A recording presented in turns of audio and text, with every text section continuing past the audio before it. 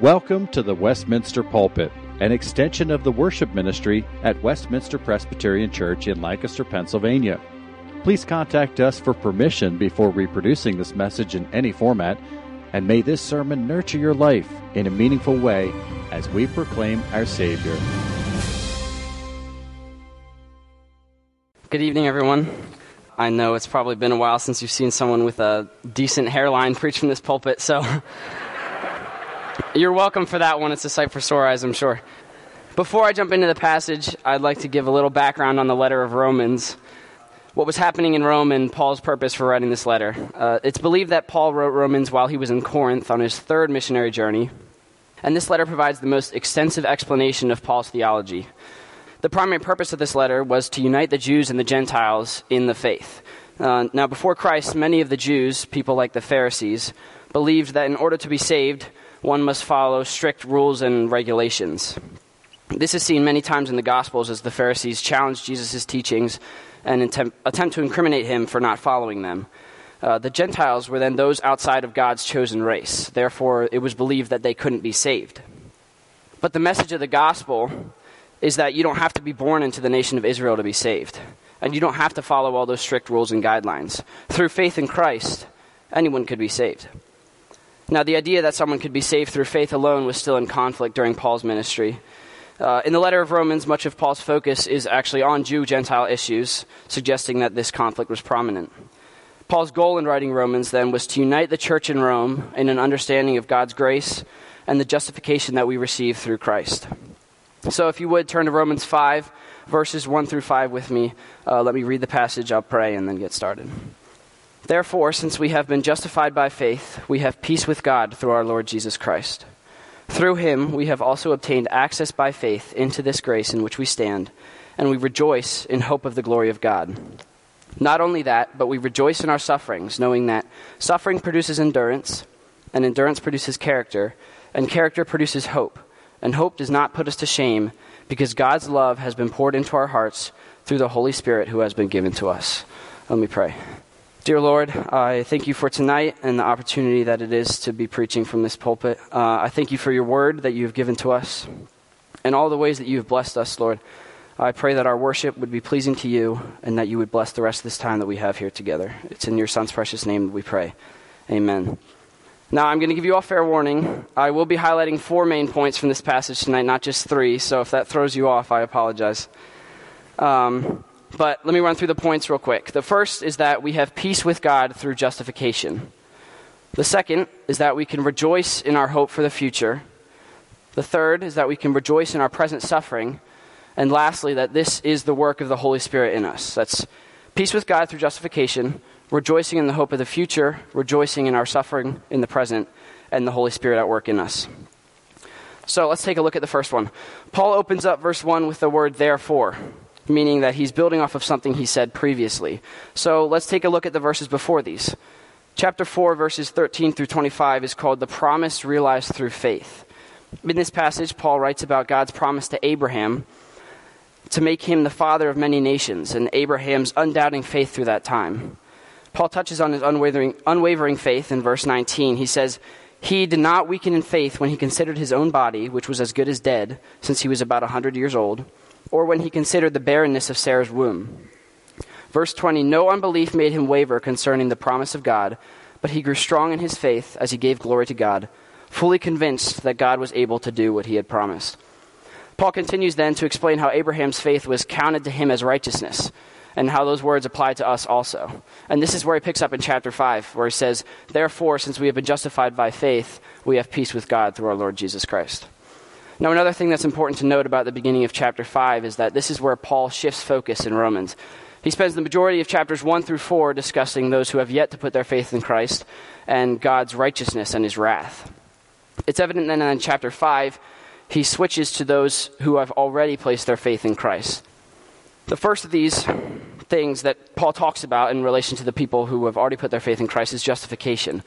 Now, for anybody else out there who grew up in this church, or at least went through years of Sunday school as a kid, there was always that one definition of justification that stood out. Justification was God making it just as if you've never sinned. Now, as much as I love this definition, it doesn't quite get at the significance of justification. Justification is when God pardons us, declares us to be just, and accepts us through faith in Christ despite our sins. Just like with Abraham, our faith is counted to us as righteousness. It's God declaring us righteous and then treating us based on that declaration. But what's even more amazing is that a result of this justification by faith is peace with God. Now, Bible commentator Leon Morris makes a distinction here between the peace of God and peace with God. He says that he, being Paul, is not referring to a subjective feeling, but the objective fact that the justified are no longer enemy of God, but are at peace with him. So not a feeling of peace, the fact of peace. We tend to get these confused, don't we? We think when we don't feel peaceful or when things are stressful and hard that we are not at peace with God because we don't feel that subjective feeling. But it's not the same peace that's referenced in Philippians 4, the peace of God, which surpasses all understanding. And it's not just a lack of conflict or enmity between us and God. Rather, it's a reconciliation or restoration of relationship with God. Because of Christ's righteousness, we have direct access to God. We have the privilege of speaking to the creator of the universe. Paul then goes on to say, through him we have also obtained access by faith into this grace in which we stand, and we rejoice in hope of the glory of God. Now, as I was studying this passage, this sentence brought up a couple of questions. What is this grace in which we stand? Is it referring to justification, or is it referring to something else? In John Murray's commentary on Romans, he presents the idea that if Paul were referring to the grace of peace with God, that might be unnecessary repetition, since that is exactly what Paul just said in verse 1. Rather, it seems that Paul is referring to justification as this peace in which we stand, and he's emphasizing the fact that we only have access to this justification through Christ, nothing else. And this peace with God is then a result or a consequence of that justification, again, through Christ. This is what Paul's trying to emphasize here. There's no way that we can be justified, and there's no way that we can have peace with God except through Jesus Christ. But again, this phrase at the end about rejoicing in the hope of the glory of God is curious. Paul could very well have just ended the sentence with this grace in which we stand and carried on. But he's clearly emphasizing the attitude of rejoicing. If we look at Hebrews chapter 1, verse 3, the author says here that he, that being Christ, is the radiance of the glory of God and the exact imprint of his nature. And he upholds the universe by the word of his power. So Christ is the glory of God. His return will be the full revelation of God's glory. Therefore, Paul is saying, and we rejoice in Christ, who is our access to justification, our path to peace with God, and our hope for the future. And that takes me to my second point, which is the hope that we have of the future. Now, because this is the youth night service, many of you here are part of the youth group or know people in the youth group. So I assume you've probably heard of this, but I also assume that many of you haven't. But following our annual fall retreat this past November, a few youth leaders and students, myself included, decided to start acoustic worship nights about once a month, where we dedicate 2 hours solely to singing praises to God. We decided to call these times of worship Eden Nights. And the idea behind this name is that when a group of believers comes together and spends time praying and singing praises to God, away from all distractions, we tend to catch a very, very small glimpse of what it might have been like before the fall, which is where we get the name Eden, or what it might be like when Christ returns and we are in his presence in the new heaven and the new earth. Matthew 18:20, Jesus says, "For where 2 or 3 are gathered in my name, there I am among them." We take it for granted that we have the freedom to come worship together on the Lord's Day every week, and that there's no one from stopping us from gathering again on Wednesdays or whenever we would like. We ought to be so full of gratitude for times like these because they remind us of the hope that we have for the return of Christ and the final revelation of God's glory. Now, just for the sake of comparison, I looked up on Google what are good ways to find joy, and here are the top 4 things that showed up. Number 1 is drinking coffee. Number 2, reading a good book. Number 3 is walking or running, usually with your dog. And number 4 is digital entertainment. So I decided then to take these verses and pick out the 4 reasons that Paul highlights to rejoice. So number 1, justification. Number 2, peace with God. Number 3, the privilege of access to God. And number 4, a preview and a hope for our future. The contrast I'm trying to make here is that if we have accepted Christ into our hearts as the Redeemer and the Savior of our lives, then we have an irreplaceable and amazing hope for the future. A hope that nobody in the rest of the world has unless they know Christ. Everything that the world hopes for and everything that the world finds joy in is fleeting and trivial. It's all immediate gratification with no lasting value or eternal reward. Because to them, the eternal either doesn't exist or it's irrelevant. But we have the privilege of peace with God. This joy in the hope of the future. Therefore, we have reason to rejoice. Not only because we have this eternal hope and because we have the knowledge of the truth, but because the Lord, in his grace and mercy, has revealed this to us, despite our sins and our rejection of him. He has justified us, reconciled us to him, and continues to sanctify us in him. Paul continues on this topic in verses 8 to 10, just after this. He says, "But God shows his love for us in that while we were still sinners, Christ died for us. Since therefore we have now been justified by his blood, much more shall we be saved by him from the wrath of God. For if while we were enemies we were reconciled to God by the death of his Son, much more, now that we are reconciled, shall we be saved by his life. More than that, we also rejoice in God through our Lord Jesus Christ, through whom we have now received reconciliation." We, like Abraham, have been given a promise by God. For the wages of sin is death, but the free gift of God is eternal life. That's Romans 6:23. And what's that saying? That's saying we deserve to die. The wages of sin is death, and we have all sinned, haven't we? Therefore, do we not deserve to die? Not anymore. Through Christ, we have been justified. Through Christ, we have been reconciled to peace with him, and through Christ, we are being sanctified, and one day will be glorified with him when he returns. This is the hope that we have for the future. But what about the present? How do we now live our lives in light of this amazing promise that we've been given? Good question. That takes me to my third point, which is the hope that we have in our present suffering. Now let's read verses 3 to 4 together one more time. Paul says, "Not only that, but we rejoice in our sufferings, knowing that suffering produces endurance, and endurance produces character, and character produces hope." The "not only that" here suggests that Paul is building off of what he said in the previous verse about rejoicing in hope of the glory of God. He's saying not only do we rejoice in hope of the glory of God, but we also rejoice in our sufferings. This, in a way, is the application part of the passage. Paul is essentially saying, here is justification, this is the result, and here's how it affects our lives. But if we look at the world around us, it seems crazy that Paul could say something like this that would apply to times such as this. I mean, I'm sure everybody knows about the earthquake that happened in Turkey a few weeks ago that killed almost 50,000 people. I mean, in our world, a woman can be pregnant for 8.5 months and then make a last-minute decision to abort a full-grown baby. How can Paul say that we can rejoice in this? Well, in order to look at the reason that we can rejoice in suffering, I'd like to address a few different kinds of suffering that we as believers endure. Commentator James Boyce categorizes Christian suffering into 3 categories: corrective suffering, constructive suffering, and suffering for the glory of God. Corrective suffering is suffering that is meant to get us on the right path when we have strayed from it.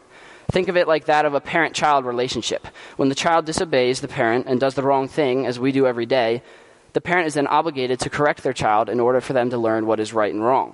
Proverbs 3:11-12 says, "My son, do not despise the Lord's discipline or be wary of his reproof. For the Lord reproves him who he loves, as a father the son in whom he delights." The Lord is teaching us what is wrong and right through our suffering. Now, the second kind of suffering is constructive suffering. This kind of suffering is similar to the idea of a crucible. Now, if you don't know what a crucible is, it's a piece of equipment that metal workers use.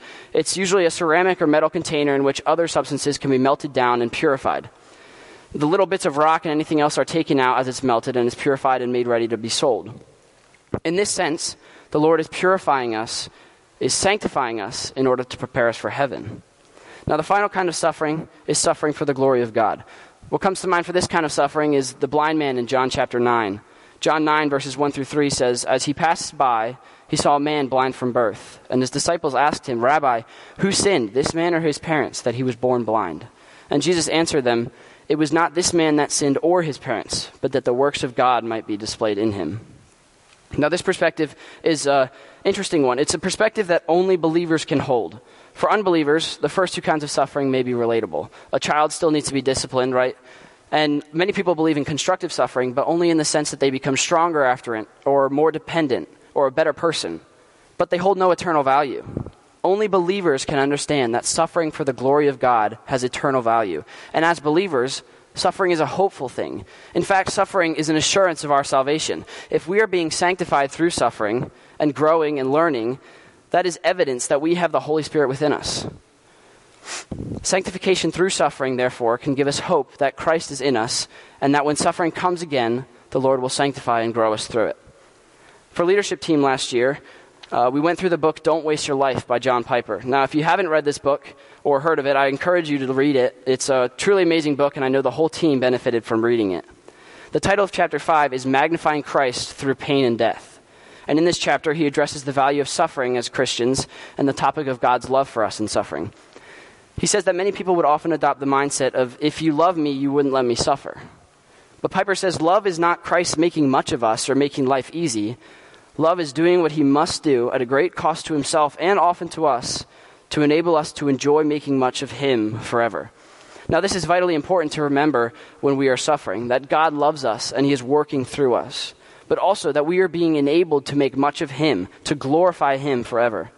Now, what is man's chief end? I know that most of this room could probably recite this with me. Man's chief end is to glorify God and enjoy him forever. So not only do we know that through suffering the Lord loves us, but we are suffering for a purpose. We're being crafted in order for us to serve our primary purpose. Now let's consider what Paul says about suffering here. Suffering produces endurance, endurance produces character, and character then produces hope. Now I think it's pretty easy for us to imagine how suffering produces endurance. I'm sure many of us would think of something like running. Now, I don't think there's any runner out there who wouldn't say that they had to suffer at least a little bit to be able to run a marathon. Because that's how it works. You work your muscles hard, it's painful and uncomfortable, but over time they build up resistance and endurance, allowing you to run long distances. Now, it may sound like I'm speaking from experience, but believe me, I strongly dislike running. So, suffering produces endurance, but how does endurance produce character? You know, character is a difficult thing to describe. There's always that classic movie scene where the dad has his son go do something difficult, and the son starts complaining, and the dad goes, keep it up, it builds character, right? Well, the Merriam-Webster definition of character is the attributes or features that make up and distinguish an individual. But I don't think what Paul's saying here is that as we suffer for Christ, we just learn to become tougher or more dependent. In fact, it's the complete opposite in some sense. Through suffering, we actually need to become more dependent on God, spend time with him, and learn to rely on his strength. It is through this, then, that we become like Christ. You become like the people you spend your time around, right? If our chief end is to glorify God and enjoy God, we can only do this by becoming like Christ. Jesus is the only person to have ever truly glorified God. Therefore, we must become like Christ in order to fulfill our purpose. And if suffering is a means to become like Christ, then of course we have reason to rejoice in suffering, because we are fulfilling the very purpose given to us by God. The last part here is that character produces hope. Now, as sinful humans, our immediate reaction to suffering is usually to get angry at God and try to separate ourselves from him and push him away. So if we deny that sinful instinct and we kneel before the throne of God in weakness and dependence upon him, then that's an assurance that the Holy Spirit is at work within us. This assurance then gives us hope for the return of Christ. This takes me to my fourth and final point, that this is the work of the Holy Spirit within us. This may be the shortest point yet, but I believe that it's the most important part of the passage.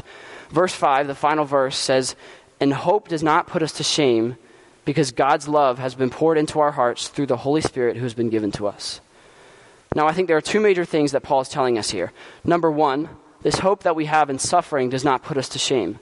And number two, that we did not do this on our own, but it is that the Holy Spirit has been poured into our hearts. So let's look at the first one. The first question that comes to mind is, in what way would hope put us to shame? Why would we be ashamed of this hope? Well, we need to remember that this hope being talked about here is a hope for the return of Christ. And with the return of Christ comes a final judgment. But what part does the Holy Spirit play in our judgment? Let's look at Ephesians 1, verses 13 to 14. It says, "In him you also, when you heard the word of truth, the gospel of your salvation, and believed in him, were sealed with the promised Holy Spirit, who is the guarantee of our inheritance until we acquire possession of it to the praise of his glory." The Holy Spirit is the guarantee of our inheritance of eternal life. What Paul is saying here then is that we need not be ashamed of our sins anymore when we are judged, because if we have the Holy Spirit within us, then we have a guarantee that we will be saved and given eternal life. And if we have been justified, therefore we have peace with God. And surely if we are at peace with God, we will be saved when he comes. Paul says this a couple of verses down. I already read this, verses 9 and 10. "Since therefore we have now been justified by his blood, much more shall we be saved by him from the wrath of God. For if while we were enemies we were reconciled to God by the death of his Son, much more now that we are reconciled shall we be saved by his life." If God chose to reconcile us to him while we were enemies, then surely now that we are at peace we will be saved. Now let's look at the second point Paul makes in this verse, which is that we did not do this on our own, but is the work of the Holy Spirit. We did nothing for this. Paul doesn't say, and this hope doesn't put us to shame because we reached out and grabbed the Holy Spirit and gave it to ourselves. No, it says because God's love for us, God's love has been poured into our hearts through the Holy Spirit who has been given to us. If you were here for our missions conference Sunday a couple of weeks ago, Dr. George Murray spoke from the parables in Luke 15, and he emphasized in the first two parables, the lost sheep and the lost coin, that the things that were lost did nothing to return themselves. It's not the parable of the coin that grew legs and ran back to the purse that it fell out of. The owner searched and searched until she found the coin, and the shepherd left the 99 to find the one. And it's the same for us. We are not put to shame because the Holy Spirit has been given to us. Jonathan Edwards, the great theologian, said that you contribute nothing to your salvation but the sin that made it necessary. Our justification isn't dependent on us, and our glorification will not be either. It is the work of the Holy Spirit within us. Now, before I close, I'd like to emphasize one more thing. All of the parables in Luke 15 end the same way. The one who has found the lost gathers their family and friends together and says, "Rejoice with me, for I have found what I have lost." Paul says that we rejoice in our hope for the future and we rejoice in our suffering. And all of this is through Christ. Therefore, let us rejoice with Christ when the lost are found, and let us rejoice in Christ for our salvation. Let me pray. Lord, we thank you that through Christ we can have peace with you, that we can rejoice in the hope of his return and in our present suffering. I pray, Lord, that you would remind us that the Holy Spirit has worked within us, and that we may apply this to our lives and learn to become more like Christ. Bless this time of worship that we have remaining. It's in your name that we pray. Amen. The Westminster Pulpit is courtesy of Westminster Presbyterian Church in Lancaster, Pennsylvania. You are welcome to worship with us on Sunday mornings at 8 or 11 a.m. To learn more or have questions about the gift of salvation through Christ Jesus our Savior, contact us at westpca.com. Thank you, and may Christ be glorified through this ministry, the Westminster Pulpit.